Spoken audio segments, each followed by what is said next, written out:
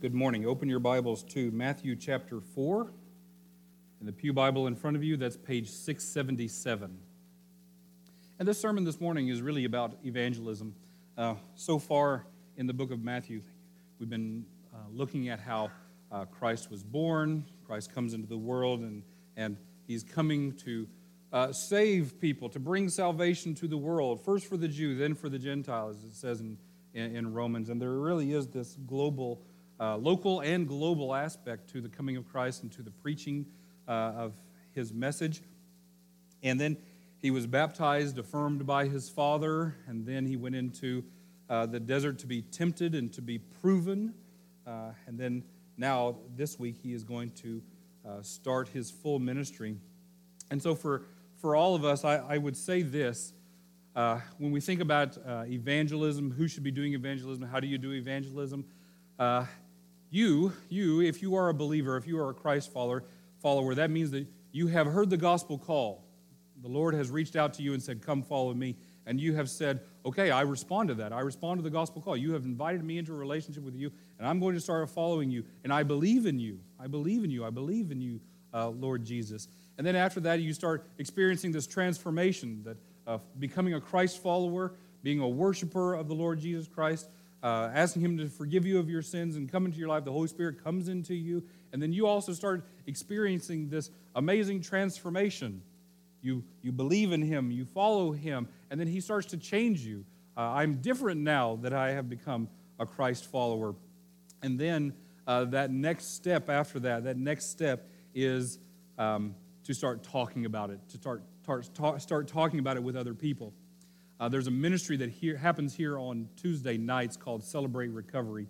And the steps and the principles of Celebrate Recovery really sort of mirror the gospel message. Of course, it was built upon the Beatitudes and the gospel message. And that first step is to say, life is unmanageable for me. My life, my hurts, my habits, my hang-ups, the things that I've done, my life has become completely unmanageable. I need somebody outside of myself who's more powerful than myself, holier than myself, more pure than myself, more moral than myself, to transform my life. And that is a picture of conversion. And then that 12th step down there at the bottom says, you know what, I'm going to tell other people.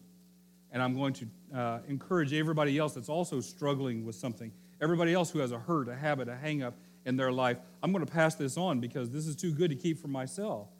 God has done something too great in my life for me to keep it to myself. And when I see somebody out there that's struggling with the exact same thing that I have struggled with, I want to give them the testimony that it doesn't have to be like this. Your life doesn't have to be like this. You don't have to live in this kind of bondage, and you don't have to. There is a way for you to have the hurt, all the hurt done in your life, be redeemed, and then you'll start living a healthier life. Your life will become manageable again in Christ, and then you'll find somebody else that you need to tell as well.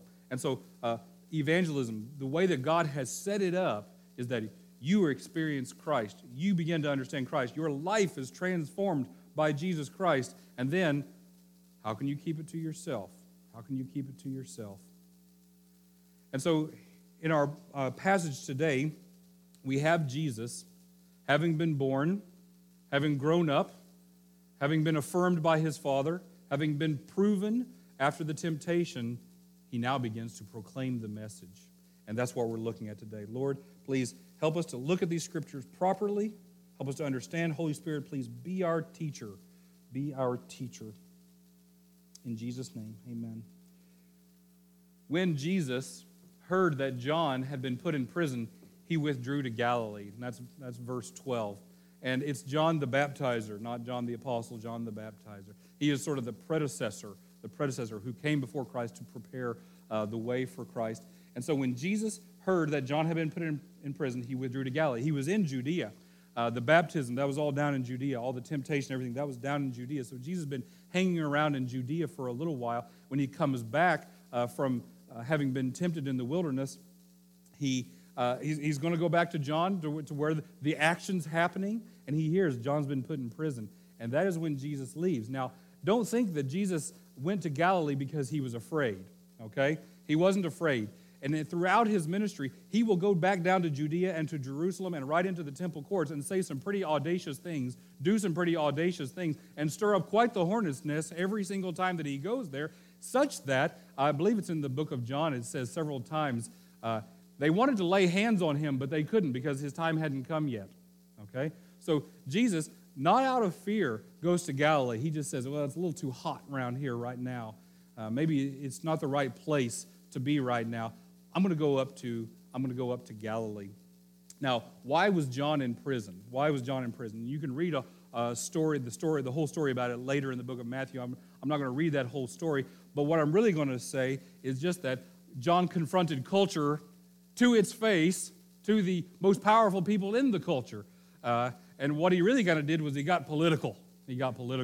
And you're not supposed to get political. You're supposed to keep your religion and your politics all separate and keep them to yourself and keep them out of public and everything like that, except that every once in a while, culture crosses the line. Politics or politicians cross the line. And how in the world can a believer, somebody part of a society, just stay silent, just say, well, it's none of my business. It's me, not them. And so John the Baptist saw Herod, and so we have John the Baptist over here baptizing Jesus on the other side over here. By the way, I always like to put artwork up here, but it's hard to find a good picture of John the Baptist where he's either not baptizing Jesus or not had his head chopped off. So I chose the baptizing Jesus one instead of the head chopped off one. Okay? All right, you're welcome. So we have Jesus over here, and who's this guy over here? That's Herod. And what got John in trouble was that he called out a political leader, the most powerful person in the land, the most ruthless person in the land, for committing a very public sin.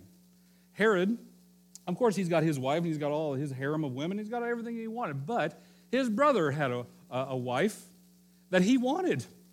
And so Herod orchestrated a divorce between his brother and his brother's wife, and he took her home very publicly, right in front of everybody. And it was so audacious that John the Baptist said, folks, I've been talking to all of us, the common people, about repenting of our sins, coming back to God, getting rid of all the sin in our life, and then looky here, the one who sets the tone for the culture, the most powerful person in the land, here he is committing such an audacious, what's the word? Shameless. This is what it was. A foreign language word was coming to my mind. Anyway, a shameless sin right there in front of all these people. And John said, folks, I cannot stay quiet about it. I got to speak up. I'm going to confront him right to his face.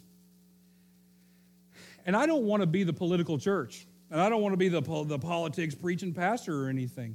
But every once in a while, just so you know, the Christian's moral values and the biblical message crosses over into the public arena. It crosses into the politics of our nation. You see, there's this whole thing called worldview. And inside my whole worldview is my faith. My faith. And the thing is, my faith isn't my whole worldview, because over here it's Cubs fan as well. That's my worldview, okay? That has absolutely nothing to do with my faith. But also my views on, say, the Laffer curve, if you know what that is also part of this worldview, okay? Has nothing to do with my faith, but it's all in my worldview. And every once in a while, culture does something that's so out there, so audacious, so shameless right in front of us. Every once in a while, the Christian can't keep it quiet. We have to confront culture from time to time. We need to be civilized about it. We have to be understanding about it. We need to speak the truth in love and be very gracious about things. And remember, the difference between faith and politics, or your religion and your politics, is that your faith is a lot of times it's just the things that you value. These are the things that I value. These are the things that I think are so important. My politics is how I implement those. And many of us in here probably have the same exact values on things. We value the same thing. We think that these things are important, but how we would implement those in the public arena may be very different. And we can get very cross with each other over how we implement those things, okay? So most people in here would say, I value life. I value the home. I value family. I value those things. But how we implement laws that affect those kinds of things, what we restrict, what we forbid, things like that, be very different, and we can get really crossways with each other, okay? And that's why we tend to keep it quiet. That's why we tend to keep it to ourselves, because we don't want to get crossways with each other, especially in this room. I don't want to get crossways with any of you. But every once in a while, the discussion has to be had. Every once in a while, we have to bring these things up. Every once in a while, we have to confront culture. And if we're going to talk about some kind of hot-button issue, and I've talked about hot-button issues up here a few times, and they are some of my least popular sermons, and I've gotten feedback, pushback, not just feedback, pushback on them, okay? Fine. When John confronted culture, it got ugly. And for you, if you're going to confront culture, if you're going to venture an opinion out there, if you're going to talk about how something ought to be implemented, it may be the Spirit of God pushing you because it can't stay quiet. Our faith can't be quiet. We're supposed to be salt and light in the world. You can't hide it. If salt loses its savor, you throw it out. Do you put your light under a bushel? No. You let it shine.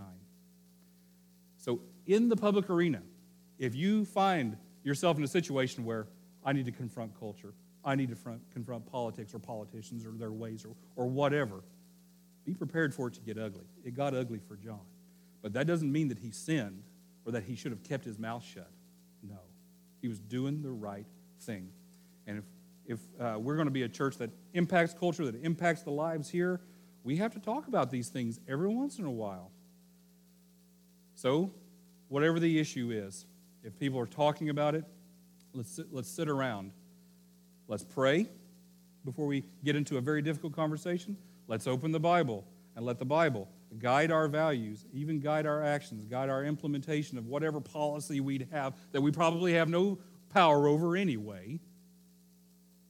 And then we pray about it at the end, bookended all with prayer and grace and understanding. But we don't shrink back from the conversation. Next year's an election year. It's going to get ugly. How many of you are tempted to just go to camp for a year and stay out of it? But Christians cannot retreat from culture. We cannot retreat from culture. We got to be in there. Okay? All right. So, leaving Nazareth, he, Jesus, went and lived in Capernaum. Nazareth is in Galilee. Capernaum is in Galilee, both of them by Galilee, which was by the lake. What's the lake called? The Sea of Galilee, okay? It's also called Lake Tiberias, but it's the Sea of Galilee, okay? It's a lake in the area of Zebulun and Naphtali. Zebulun and Naphtali are not towns. They are, when the children of Israel came into the Promised Land, there were 12 tribes, and Zebulun and Naphtali were a tribe. So think of this as a state or a county or something like that in northern Israel, okay? And so Jesus left Judea, hotbed place that it was, and he went up to Galilee. He went up to Galilee. And so let me tell you a little bit about Judea and Galilee. Here you can see Judea down here. It's the very large yellow area there. And then Samaria is in between, and that's a whole different sermon. But then there's Galilee, this purple place up here at the top. And they are very different places, okay? They are very different places geographically and even culturally and all that. I have to give a lot of credit for where I get all my information. This isn't all original research. My father-in-law guided me a lot in this sermon this week. The commentaries guided me a lot in this sermon this week. And I learned something that I didn't actually know before. So Judea down here is a very dry place, very rocky and dry place, whereas Galilee up here is a whole bunch of valleys and pasture lands, incredible agricultural area. And so this area down here, even though it's the biggest, it's actually more sparsely populated than the smallest area up here. Galilee was quite highly populated because it could sustain that many people. There was enough agriculture that could be done up there to sustain that many people. It was the breadbasket of all Israel here. Culturally, they were also very different. Judea, and anything that happens in Judea all flows out of Jerusalem. Jerusalem is The temple culture, that controls all of life in Jerusalem, and life in Jerusalem controls all of life in Judea, and all of life in Judea influences, maybe not controls completely, but influences all of Israel. Everything highly Jewish comes out of Judea. But it was a place. It was a place that I would almost compare it. If I'm going to get political, I'll compare it to Washington D.C. Okay, in Washington D.C., you wouldn't call all the politicians in Washington D.C. the most free thinkers and creative people out there. They're parts of institutions that want to keep their control. They're a part of a monopoly on power. They do not want new ideas, new faces, new things coming in. It's an institution that wants to protect its own, okay? And down here in Judea, you have this clique of people called the Sadducees, and they are in control of the temple and all temple culture right there, okay? And then you have the Pharisees, and the Pharisees are very much in control of daily life and for people down here. And they are not interested in wresting control or losing control and submitting control of that to anybody, let alone Jesus. But up here in Galilee, and that's to say nothing down here of the clique of Herod, who was in political power, who didn't really care that much about political or temple culture or people's daily life. They just want to stay in power. They just want to stay in power. That's it. And the Romans are also their huge presence, and they just don't want a war. Okay, they're just there to put down any kind of rebellion that might crop up. Come up here to Galilee, and everything that's farther, however far you are from the capital, if you're in a country that's it's very much a monarchy or a dictatorship or anything like that, the farther you get from the capital, the more freedom you've actually got. That's the same as it was in China when I was in China. If you're close to Beijing, Beijing controls everything. But if you're way out there, Beijing has a little less say in your life, a little less hold in your life. Okay? So you come up here to Galilee, and the Sadducees aren't a huge influence up there because the temple's way down there. The Pharisees, they're a big influence anywhere that they are, but the clique of Herod's not there, but the Romans are there. In fact, there's Romans and Greeks all over the place because it's so beautiful. And so many non-Jewish people made their vacation homes on the hillsides around the Sea of Galilee. And so their culture has creeped in. And for that reason, the people of Judea saw the people of Galilee as contaminated.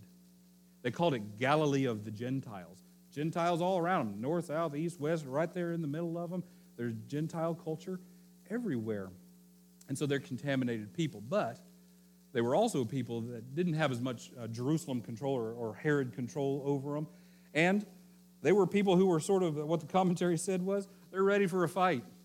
They're ready for a fight.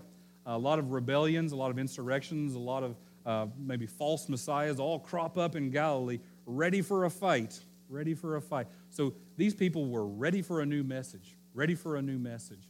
And so Jesus leaves Judea, old, institutional, stuck-in-the-mud Judea, very strict Judea that thinks that they're better than everybody else, and goes up to Galilee, where everybody says, "Ooh, is it a new leader, new guy, new Messiah, new somebody? All right, let's hear what he's got to say." And Jesus enjoyed incredible popularity in Galilee for the first several years of his, or for the first couple of years of his ministry.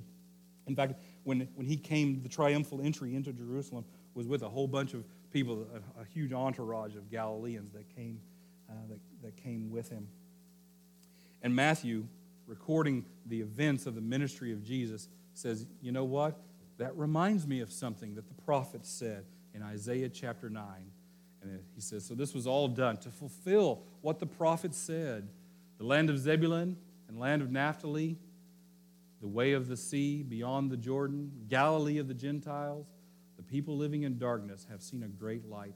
On those living in the land of the shadow of death, a light has dawned. You see in the Old Testament, that northern part of Israel, they had some of the worst problem with idolatry. They were some of the first that got oppressed by an outside force. The Assyrians came in and just laid waste to the whole place. In fact, those 10 lost tribes of Israel that people talk about, that's all in Galilee. That's all in the north up there. God punished them very harshly for their idolatry. There are people that, when they come back, now they have sort of a mixed ancestry, and now there's Greeks and Romans all over the place too. The Judeans see them as an impure, maybe not as bad as the Samaritan, but they're Galilee of the Gentiles. They're not Galilee of the stronghold of Israel. They're Galilee of the Gentiles.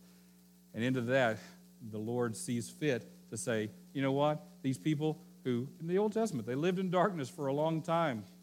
They lived in idolatry for a long time. But guess what? They're ready for a message. And anybody who's ready for a message, I'll give them a message. That's what I'm going to do. That's what I'm going to do. And so Jesus begins preaching. And what does he preach? He preaches the same thing John did.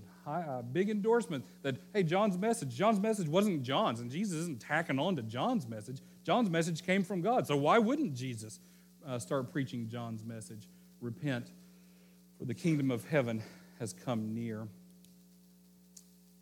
And he sent his disciples out after he chooses the disciples, and they're with him for a little while. He says, okay, it's time for you guys to go out. And this is the message: repent, for the kingdom of heaven has come near. And this phrase, sometimes your different Bible translations actually will kind of translate it differently. And I think that means something. The kingdom of heaven has come, sometimes they'll say. The kingdom of heaven is near. The kingdom of heaven has come near. What are we supposed to make of all those different little connotations? In Christian circles or in theological circles, when we talk about the kingdom of God, we often talk about it as an already not yet thing. It's an already not yet thing. So has the kingdom of God come? Yes. Is it coming? Yes. Are we looking forward to it in the future? Yes. And that is the way that you should be living. That is the way that you should be living. In the victory of the established kingdom of heaven, the established kingdom of God. God is reigning. Jesus is Lord. And he will be Lord. And he has become Lord. Past, present, and future. All of that right at the same time. And that is our message. Now let's talk about you. Let's talk about your evangelism. You have become now, if you are a believer, or if you are a Christ follower, if you are somebody who has experienced his grace, his mercy, his transformation, then it's time for you to start becoming a gospel herald. It's time for you to start becoming a proclaimer of the gospel that you have experienced. No matter how inadequate you are, no matter how inadequate you think you are, no matter how little theology or how little Bible you know, you're probably more ready than you think. You have two things. You have the simple gospel message: Jesus died on the cross to save you from your sins. Okay? It's a very simple gospel message. You're armed with that. The other thing that you're armed with is your testimony, your personal experience of who was I? Who was I before I met Jesus? And then how did I meet Jesus? How did that come about? How did I hear about Jesus? And then after that, it's, well, this is what I'm like now. He's changed me. I'm a different person than I was before. And that is good news, because I don't like who I was before. So who are you? Do you not like who you are now? Fine. I've been in your place. Let me introduce you to Jesus. And in the future, he will transform your heart and mind. You become a different person. Now, this word that it uses, the word for preach there in that verse, it says he began to preach. He began to kerosene is what it is in Greek. He began to herald is what is maybe the perfect translation, except nobody talks that way. So Jesus began to herald to people, repent, for the kingdom has come near. What it means is Jesus began to act like somebody who heard from a king and then came and gave us a message. Jesus started to act like that. He started to talk like that. And of course, they grew up in a place where there was a monarchy. All right? So there are a whole bunch of heralds that go around telling you what the king just said everybody has to do now.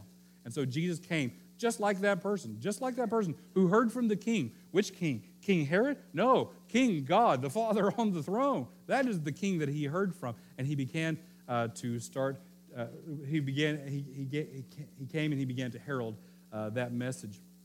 And now the herald speaks. And when the herald speaks, you better listen.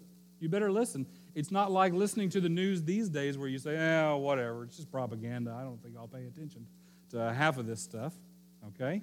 It's not like that. When the herald comes, he comes with news and orders, okay? This is your reality, and if you deny this reality, there's going to be trouble for you, okay? So Jesus comes and heralds, and he's speaking on the behalf of the king. He's speaking on behalf of the king. And the king is the judge of all the land. He is the Lord. He is the one who is in control, and if he is not in control, he gets in control, and you don't want him to send the army to take control, okay? He speaks with certainty. He knows exactly what he heard from the king. Jesus knows exactly what God wants and what God wants for people to hear, and he speaks with great authority. He speaks with great authority behind him because he speaks the words of the King. So for us, if we're going to go out there and we're going to do sort of the same thing, there are 2 or 3 things that you need to know. Number one, you speak on behalf of the King. You're not giving your opinions. You're not giving your own druthers or whatever. When you are speaking, you are giving the message that God has for the people of the world. When you see somebody who does not know the Lord, they are far from God, they are estranged from Him, the good God on the throne has a message for that person. And not everybody has it, but you have it. You have it. What are you going to do? What would happen to the herald if the herald was sent out from the king and the castle with a message and then didn't go proclaim it? Well, it wouldn't be very good for the herald. And it wouldn't be very good for the people who needed that message and didn't get it. The king has entrusted you with a message. Don't keep it to yourself. Make sure that everybody who needs to hear it hears it. Speak with certainty. Speak with certainty. Now, that might be hard because if people have very difficult questions of theology, I guess I'm not certain of every single aspect of theology that there is out there. But I can tell you what I can speak with certainty about. I can speak with certainty about the gospel message of Jesus dying on the cross to save people from their sins. I gave it to you this morning, that sin is so bad and God is going to judge it, but He doesn't wish to judge you because He loves you. So He has transferred your guilt to the Lamb in the Old Testament and to Jesus in the New Testament. And He who had no sin, Jesus, who had no sin, He didn't just bear sin. You know what the Scripture says? He became sin. He became the essence of sin while He was on the cross. What a terrible thing to happen to the most pure being who has ever been. But He became the whole essence of sin, and God placed all sin on Him, and God poured out all wrath on Him. Believe in that, and you'll enjoy the benefits. All right? That I can speak of with certainty. I can also speak of my own personal experience with certainty. I know me. I know what I was like. I know what happened. I know what I am now. I can speak with certainty of what Christ has done in my life. And you can too, more than you think, more than your maybe confidence will allow you. But you can speak with certainty of how it has impacted you to become a Christ follower. Do it. Do it. And you speak with authority. You speak with authority. Who are you to tell me such things? Well, Christians get nailed for it all the time for just saying, but the Bible says. But it's no small thing that the Bible says. The Bible is the most enduring book of all time, read by more people, banned in more places than any other book in the world.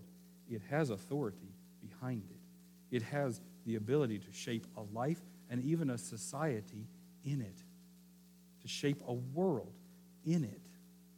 When you say the Bible says, when you start telling stories from the Bible, when you start telling people what Jesus said, it makes a difference. It has authority behind it. What does He promise to us? When God sends out a word into the world to do something in the world, it doesn't come back void. He is able to speak and to do. And when you speak the word of God, you're not speaking just somebody else's opinion, somebody else's word, somebody's musings. No. The Creator of all the heavens and the earth, that is whose authority that you're speaking with. And maybe it's because I grew up in the Bible Belt. There were times that when I was at work with people or whatever, I remember very specifically this guy named Curtis. And I worked at a lumber yard with him. I'm a Bible thumper, obviously. I know the word quite well, and I knew it well then. I was one of those, okay? And there were several times together that we were working that he'd say, all right, Wes, we're going to do this job, and it's going to take some time. Tell me a Bible story. Okay? Maybe that's just because I grew up in the Bible Belt. But when people know that you know the Word, they may ask you what the Word says. Okay? When you speak with authority. And if they can really see Christ's transforming work in your life will start to have some authority, and your life will endorse the Bible. If you say, this is what I was like Christ has transformed me. Everything you need to know about Jesus is in the Bible. Then they really might start saying, so what does the Bible say? What does it really say? A lot of people disrespect the Bible, never opened it. Okay? All right. And I would say this, repent, for the kingdom of heaven is coming near. Will probably get you labeled as a crazy person in the United States now if you go on a street corner and start saying that, okay? In Jesus' day, that sounds like the opening of a good sermon. It sounds like something I want to listen to. Let me hear what this guy's got, okay? These days, may not work out that well for you. Go ahead and do it. Go ahead and do it. Tell me how it went, all right? Let's learn together. If it goes well, I'm going to start doing it, all right? Most of the time when you tell people the way you're living is wrong and you have to change it, they throw up a wall very quickly because they don't want to hear you preach at them, right? There's a guy named Randy Newman, and he's Jewish. And he says one of the most interesting things about Jewish people is that they ask questions all the time, and they don't always ask questions because they're curious. It's just the way they talk, all right? So he says, if you go to one of my family events, and I say, Aunt Esther, we'll call her, Aunt Esther, how are you doing? She won't say fine. She'll say, compared to what? Compared to who? Isn't this good pie? Compared to what? You know? What isn't good pie? You know? They just talk with questions all the time. And in a way, it can be hilarious. In a way, it can be very frustrating, okay? But he wrote a book. Because he grew up Jewish and he became a Christian. That's a big deal. And he started trying to share with all of his family, how is it that somebody comes out of Judaism into Christianity? This is a very hard thing to do. It's the hardest ministry in the world. And he said, I did it, and not with everybody, but I did it by asking questions. Evangelism by asking questions. The book's called Questioning Evangelism. If you want, I've got it on my shelf. If you want it, I'll give it to you. So instead of saying, you're wrong, you need to repent, in his culture with his family, and probably with you and all of your workspaces and school places where your neighbors and everything too, the best thing you can do is start by asking questions. Tell me about your life. Who are you? What does that do? Well, how do you like this? What's your favorite whatever? And when you start asking people questions, they start opening up and divulging, because everybody's got a story and everybody wants to tell their story, okay?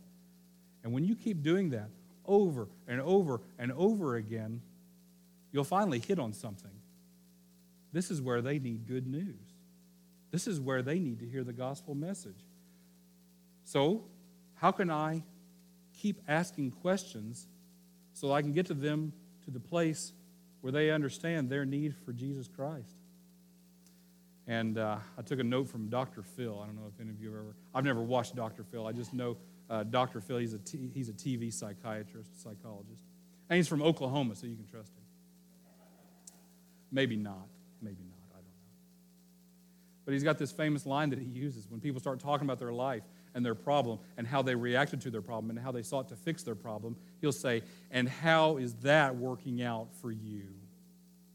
And what a terrible question. Because almost always people are going to say, the problem was bad, I tried to fix it, I made it worse. It's not working out for me. That's why I still have the problem. And when you ask people questions, you know what you're really doing? You're getting them to the end of themselves. How is that working out for you? Not good. What are you going to do next? I have no idea. I'm out of ideas. I'm out of energy. I'm out of emotional energy to even confront this struggle anymore. What am I supposed to do? And then they'll give you a question. What am I supposed to do? How am I supposed to change? What am I supposed to believe? How am I supposed to live? And then you'll say, well, all I can tell you is my life and my story. And I got to the end of myself in this way because this was happening and everything that I tried failed too. And then I met Jesus. Would you like to hear about Jesus? Give them back that question. And if they really are at the end of themselves, they'll say, yes. Yes, I would like to hear about Jesus. And you'll get the opportunity to crack open, say the book of Matthew, and start talking about Jesus. This is the family. This is his family of origin. Tell me about your family of origin. You think his family of origin was perfect? Nope. Let's talk about some of these people. Let's talk about how he was born, the difficult society, difficult situation he was born into, how he almost died too. And they'll start to relate to him more and more. Christian, God's been working in your life and your family history to bring you to this point right here. And if you're a believer, I can promise you, he is looking over you and saying, because of Christ's work in your life, because of the blood of Jesus over you, you are my beloved child. In you, I am well pleased. And if you've experienced any kind of victory over sin, I mean, I'm not talking about going out in the desert and facing the devil face to face and never committing a sin. No, that's not your story. That's Jesus' story, but that's not your story. But if you've experienced any kind of victory over sin, and you have, if you're a believer, you've experienced at least forgiveness.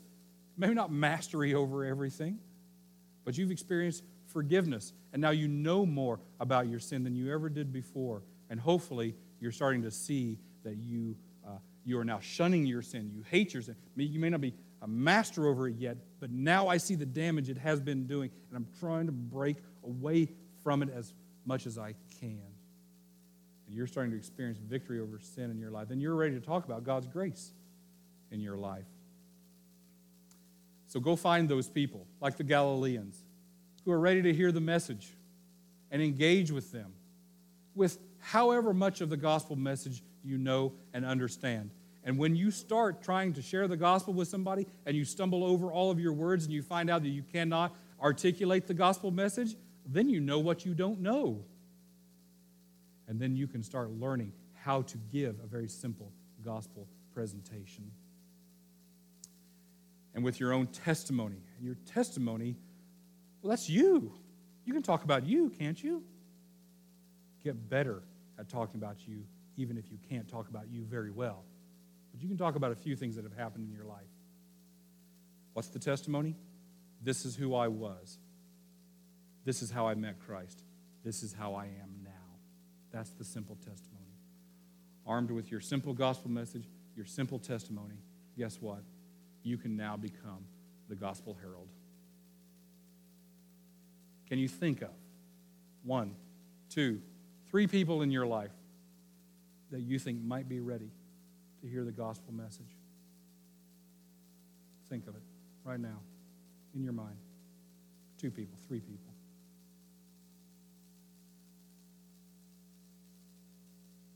Let's bow our heads. Heavenly Father, we thank you for the gospel and that it has not been ineffective in our lives. Lord, turn us into great gospel heralds. Lord, these people, us, in this room here today, Lord, we've got 2 or 3 people in mind. And we will pray for them. Pray for those people right now. I'm going to give you 20 seconds. Pray for those people by name.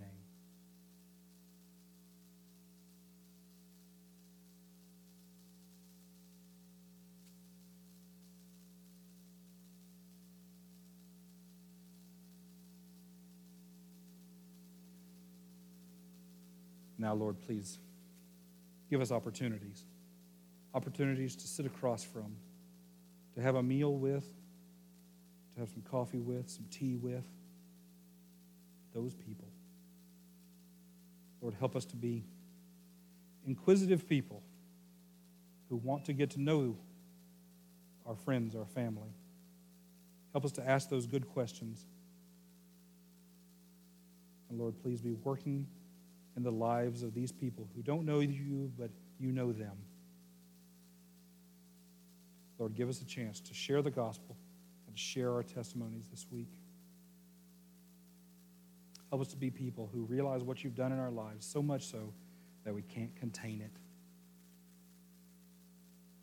Turn us into good evangelists. In Jesus' name we pray. Amen. All right. You are dismissed.